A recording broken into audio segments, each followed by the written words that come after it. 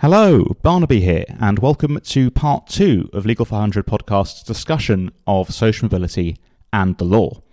In the second instalment, our guests, David Ampaw, Polly Richard and Prisca Wharton, continue their discussion of challenges they face during their legal careers with regards to social mobility, and the conversation then turns to developments and efforts currently being made in the legal community to promote social mobility and inclusion. I hope you enjoy. I think one thing, if I may, just a final point for me on this one is that, again, we talk about barriers and issues encountered, and I think we've covered a good range of them. One of the things I'll say is around, and maybe this is linked to being sort of true to myself and background, and I sort of think I mentioned making sure the drawbridge is down so that those with the talent and drive get an opportunity, and beckoning those people through the doors. I think there's a lot of, and I think people from underrepresented backgrounds generally have paid what I call almost like a tax of paying it back. In that, it's a good tax to pay, right? Mm-hmm. In that, I think our experiences and background give us just an insight, maybe that others won't have, and I think that's useful for generations and others and contemporaries, frankly, and people coming through. But it does actually take a lot of time. It does actually often involves going back to moments which might be triggering or emotionally difficult, that you're being asked to share your story, and you see the value in doing so. But again, because of the way that big law finds itself in terms of the social mobility or not being as socially diverse as I think we would like it to be, that you're asked to tell that story a number of times, and that's quite draining because you're talking about something that can be quite personal. Now, I'm not. I think you get the world's smallest violin out for me, really, but I'm not asking for sympathy in that respect. But I do think that there's a few people who choose from socially kind of mobile backgrounds, you maybe choose not to engage in the way that we are today in this podcast. Hopefully people will learn something from this podcast or go away and have some thoughts around life. I know a lot of people who will hide their background for a number of reasons, some to do with, I think, what we've covered in terms of perceptions and whatnot, and how that feeds into kind of career capital, but also some from almost from a self-preservation perspective, in that they may be having to revisit things that they might feel uncomfortable with, or they don't want to portray. And I think it's to your point, Polly, and my folks worked just amazingly hard and did all they could. Really, there was always food on the table, the lights were always on. I mean, they did amazing amount with very little. So you don't want to paint a picture of, if it's not the case that parents kind of cast me to the wayside, or guardian cast me to, or whoever it was. It's not always like that. People have their different stories, but I think there's a few people who spend quite a lot of time in paying it back, and that can be a toll in itself. When again the kind of job is hard enough in itself of winning and servicing clients and operating in a kind of a high octane environment. But I thought I'd just throw that in there.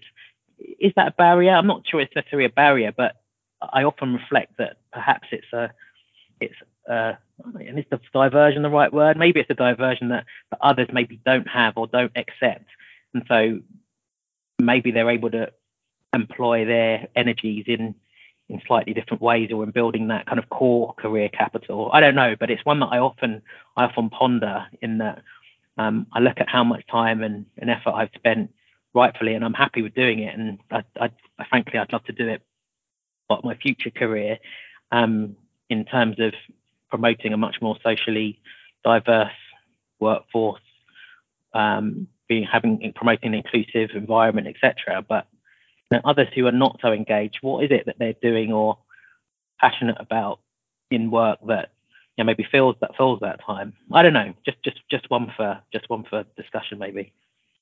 Can I throw a grenade into the mix? I'm interested in your views as to whether you think everyone buys into this, in terms of, do you think everybody in law firms buys into the social mobility agenda and actually is rooting for it? Or do you think there's still some skepticism about it? I think it's different understandings of what social mobility is. And it's a cultural thing as well. And different countries seem to have different experiences of social mobility and different reasons. So one thing I've become more aware of is around accent bias. That's very much a thing in the UK, but not necessarily elsewhere. So say stateside, much less of a thing. So it's sort of, for me, it's thinking about it globally and how the concept of social mobility changes. And I do worry, I don't want social mobility to become a tick box for companies, not just law firms, companies, to say, right, well, we've got 5 out of 20 in this intake that are from a less socially mobile background, so tick. It really it's more than that. It's the progression through companies and law firms, as you say, sort of the soft skills, the network that one carries through their careers, and how does that affect their progression? Who are their mentors? But yeah, I think social mobility is I've never really come across skepticism, but possibly it's a sort of it's not a term that was thrown around that much until fairly recently. Perhaps there's a concept of, well, what really is that? It's quite a nebulous term with different interpretations by different people. And I do wonder, are we all talking about the same thing? Because it is a different experience for all, and all are real. All experiences are real.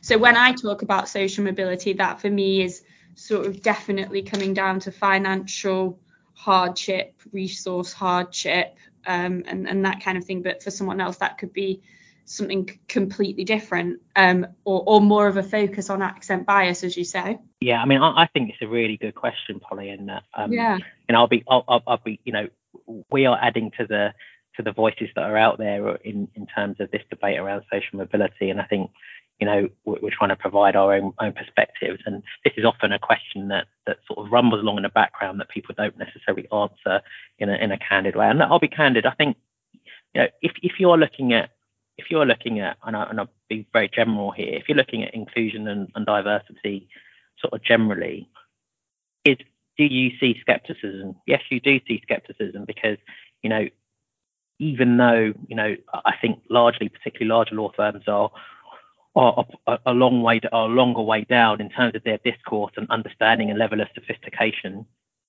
people are on a journey around the benefits of having a diverse workforce, and that is diverse under any marker.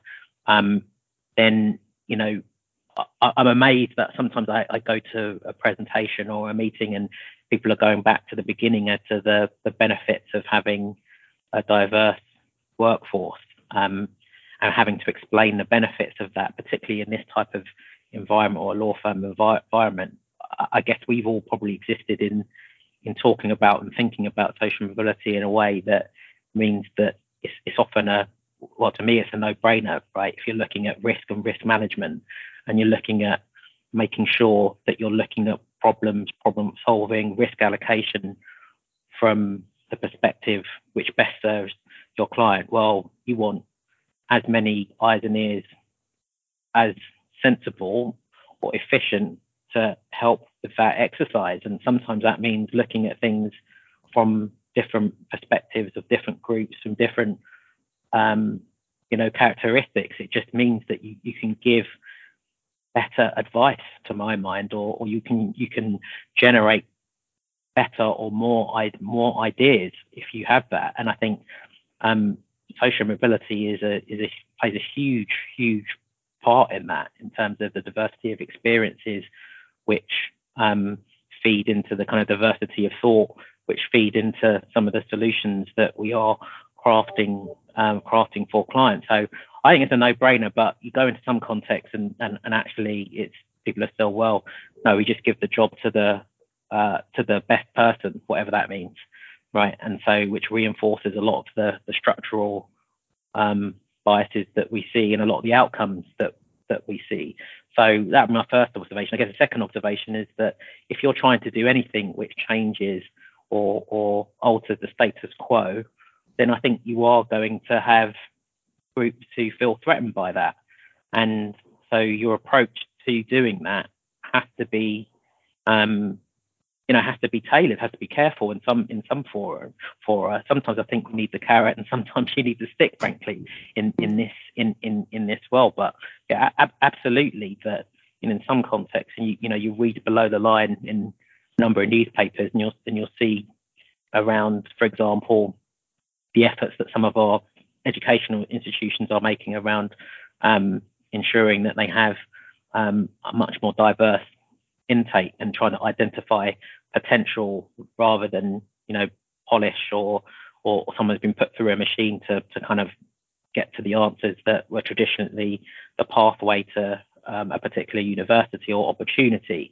Really trying to distill that and be confident enough in their own environments to develop people from socially diverse backgrounds, underrepresented groups at a rate and at a trajectory which reflects that they may not have been given as much resource or had access to as much resource and the options that others may have had. But you read below the line, and some of the commentary is just it's mind-boggling. But I have no doubt in my mind that I think we as lawyers often think that we are particularly special. But I think with some of the things that we experience or see and the kind of wide range of the diversity of frankly that there's a diversity of views really around how we should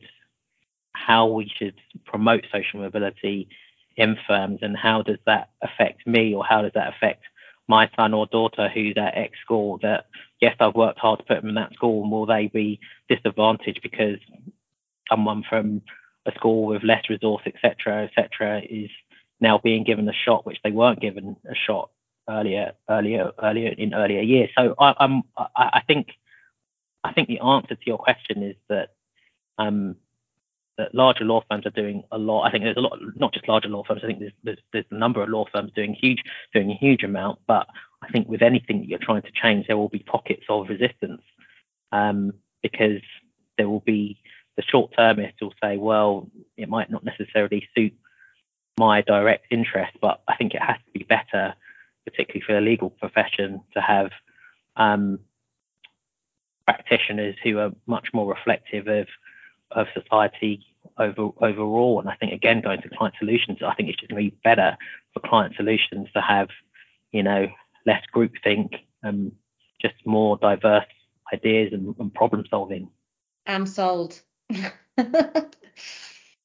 I think this has sort of lent very well now into segued very well into talking about I suppose what can be done moving forward to broaden access to the legal profession. And I think it's very worthwhile to discuss exactly that, whether some firms and some people within firms are genuinely committed to it. So I suppose a final point to reflect on maybe for the three of you would be what you think can be done moving forwards to broaden access to the legal profession, as well as, I suppose, what initiatives and broader efforts that you see or you're involved in at the moment that you think are worthwhile. For me, we have done lots in the access space. So by that, I mean the sort of getting in. So how do we widen the pool of candidates who come through our doors for training contracts, vacation schemes, etc.? So that spans from contextualizing CVs. So you, for example, take a look at the school, and if that school is a low performing school, you contextualize their grades. So in effect, it boosts their grades up. There's also lots of great organisations out there who lots of law firms, including ourselves, pair up with to assist with that. So for me, I'm not saying access is tick the box and move on, but access is one part. But then what do you do if you improve access? Then what do you do when people are actually inside law firms?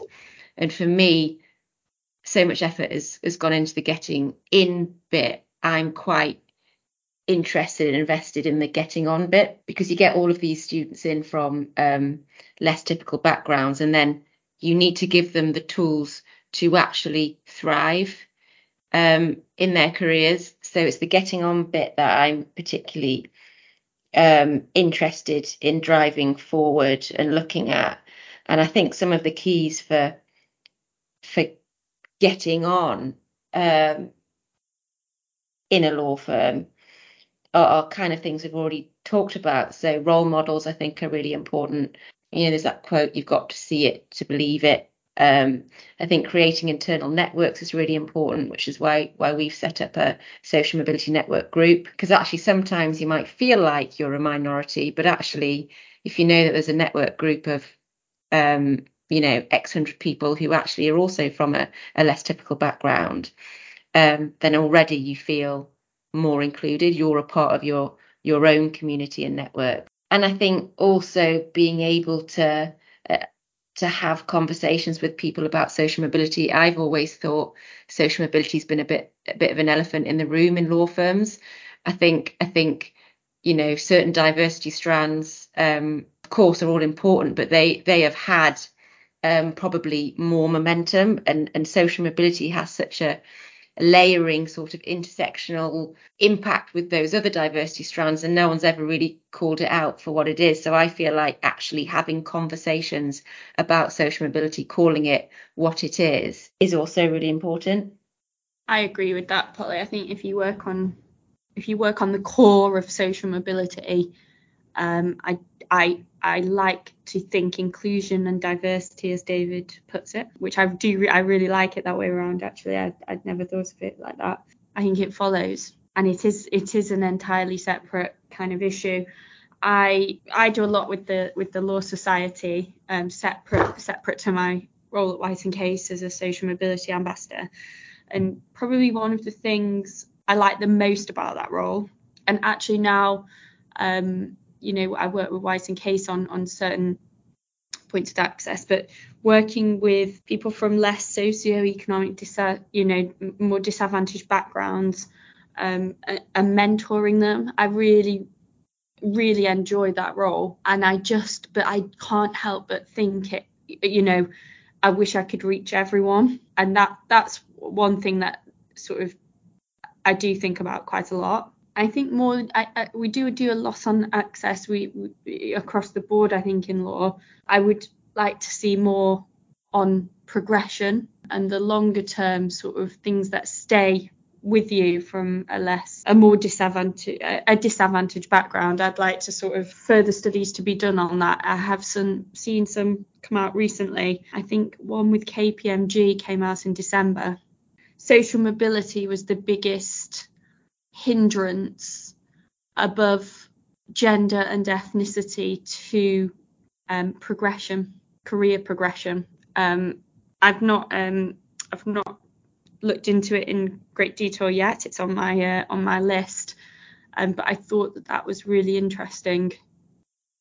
I don't know if anyone else saw that. Yeah, I mean, I think both of you covered. I think fundamentally, if you solve for social mobility, I think you solve for so many you solve for a large part of what I think is becoming a business critical issue beyond sort of fairness, right? Beyond fairness and equity in society, and there are all sorts of reasons why we should be promoting that. So everyone, regardless of background, has a stake in society. Anyone able to pursue a particular career, a particular skill set, has a stake, has an opportunity to do that. There are wider reasons why we should be doing that. But from a business critical perspective, all the things that we talked about around, making sure that we've got the right eyes and ears looking at problems and whatnot. A lot of that will come through better social mobility in the profession, because, I have seen, being candid, in strategies of certain law firms, or in the legal industry, that it's actually pretty easy. Taking my example, it's pretty easy to find, an ambassador's son or daughter, right, from a particular group that you might be focusing on, and then sort of say, well, I've ticked that box for race and ethnicity, right? When actually that person's experiences and whatnot will be valuable, will absolutely be valuable, because, as I say, this is about a diversity within itself, a diversity of experience. So there's room for all sort of schools of thought in order to get to better conclusions. But I think some people kind of look at it through that lens, and then the kind of the intersectionality piece, which Polly referenced, sort of falls away somewhat. So I think there's a greater degree of sophistication than there was in most firms, and which is resulting in an increased focus in social mobility. But I agree with you both that there's a very much a focus on the entry point. I mean, we've done a lot of work here around understanding the challenges that students face in entering and succeeding in the profession, and which has helped us to sort of break down some of the practical barriers and broaden access. So even things like, on vacation schemes, things as silly as paying people in advance rather than in arrear, right? Or feeding people when they are on your premises, right? If you have the benefit of a canteen, and you feed everyone, so you don't create a stigma around around a charge card or some sort of card which only your candidates from lower socioeconomic backgrounds have. There's things around that, but there are practical things such as, I'm really enthused about what's happening around apprenticeships. And that route to qualification, because that addresses, or starts to address, in its early days, starts to address some of particularly some of the financial barriers that were certainly an influence when I was a lot younger and looking at my options, or trying to figure out what my options were, particularly from a practical perspective, as granular as, well, can I live at home or not? Or can I do, can I effectively afford to sink this money into accommodation or fees or university fees in the same way? So I think that's a really good innovation at the entry point. I think what we're doing a lot around ensuring that we're asking our people on a semi-regular basis in our employee engagement surveys about how they feel about working here, and questions that are more focused on socioeconomic diversity.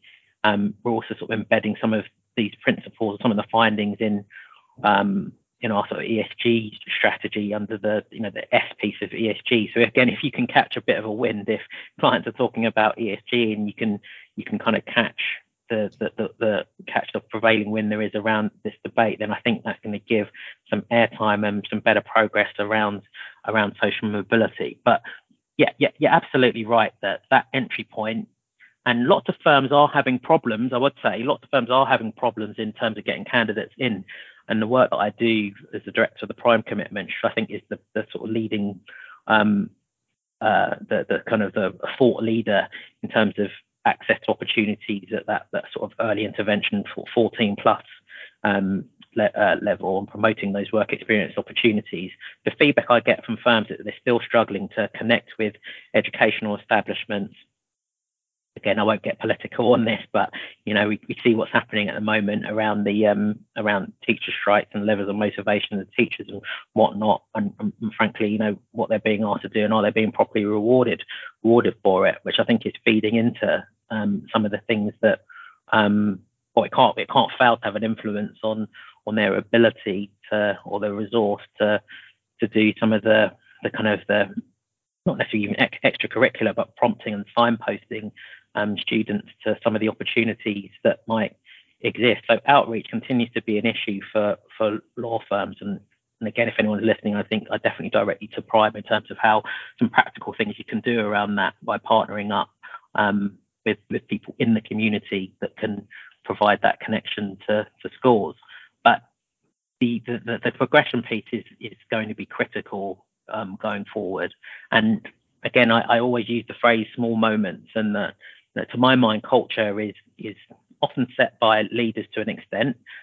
Leaders will set out a sort of a message that we're really focused on social mobility, and these are the things we are doing to ensure that we're seeking a more socially mobile workforce, and there's data and the like which seeks to record some of this, and that's great.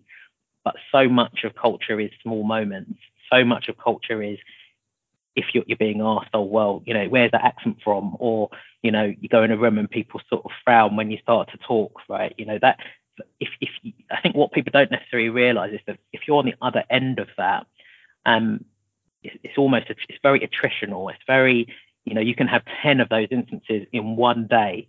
They may only see one, but you have 10 in a day. And that, people talk about microaggressions, right? That piece is really difficult, right? Because if you're a young person, you go, well, notwithstanding what leadership's saying, my experience on the ground and my interactions are really, really different. So it just makes it a much more difficult environment in which to operate and to really progress if you feel that the wind's blowing in your face rather than an environment which is enabling you to progress. So yeah, I think that early stage, and if we're talking about lawyers, I see a lot of data and some data coming out of RARE in particular around race and ethnicity, but also with a lens through social mobility, that sort of 1 to 5 year, or probably 2 to 5 year PQE piece where we see attrition generally, but we see accelerated attrition for groups from lower socioeconomic backgrounds is something that we really need to address, and we need to unpick the reasons why. And some of those reasons have been indicated to us, and some of them are around culture. And that's the bit that's difficult, getting people to change their day-to-day behaviours, change the kind of conversations maybe that they have to become much more inclusive. Super difficult. Polly, Prisca, David, thank you so much for taking the time to share your experiences today. We really, really appreciate it.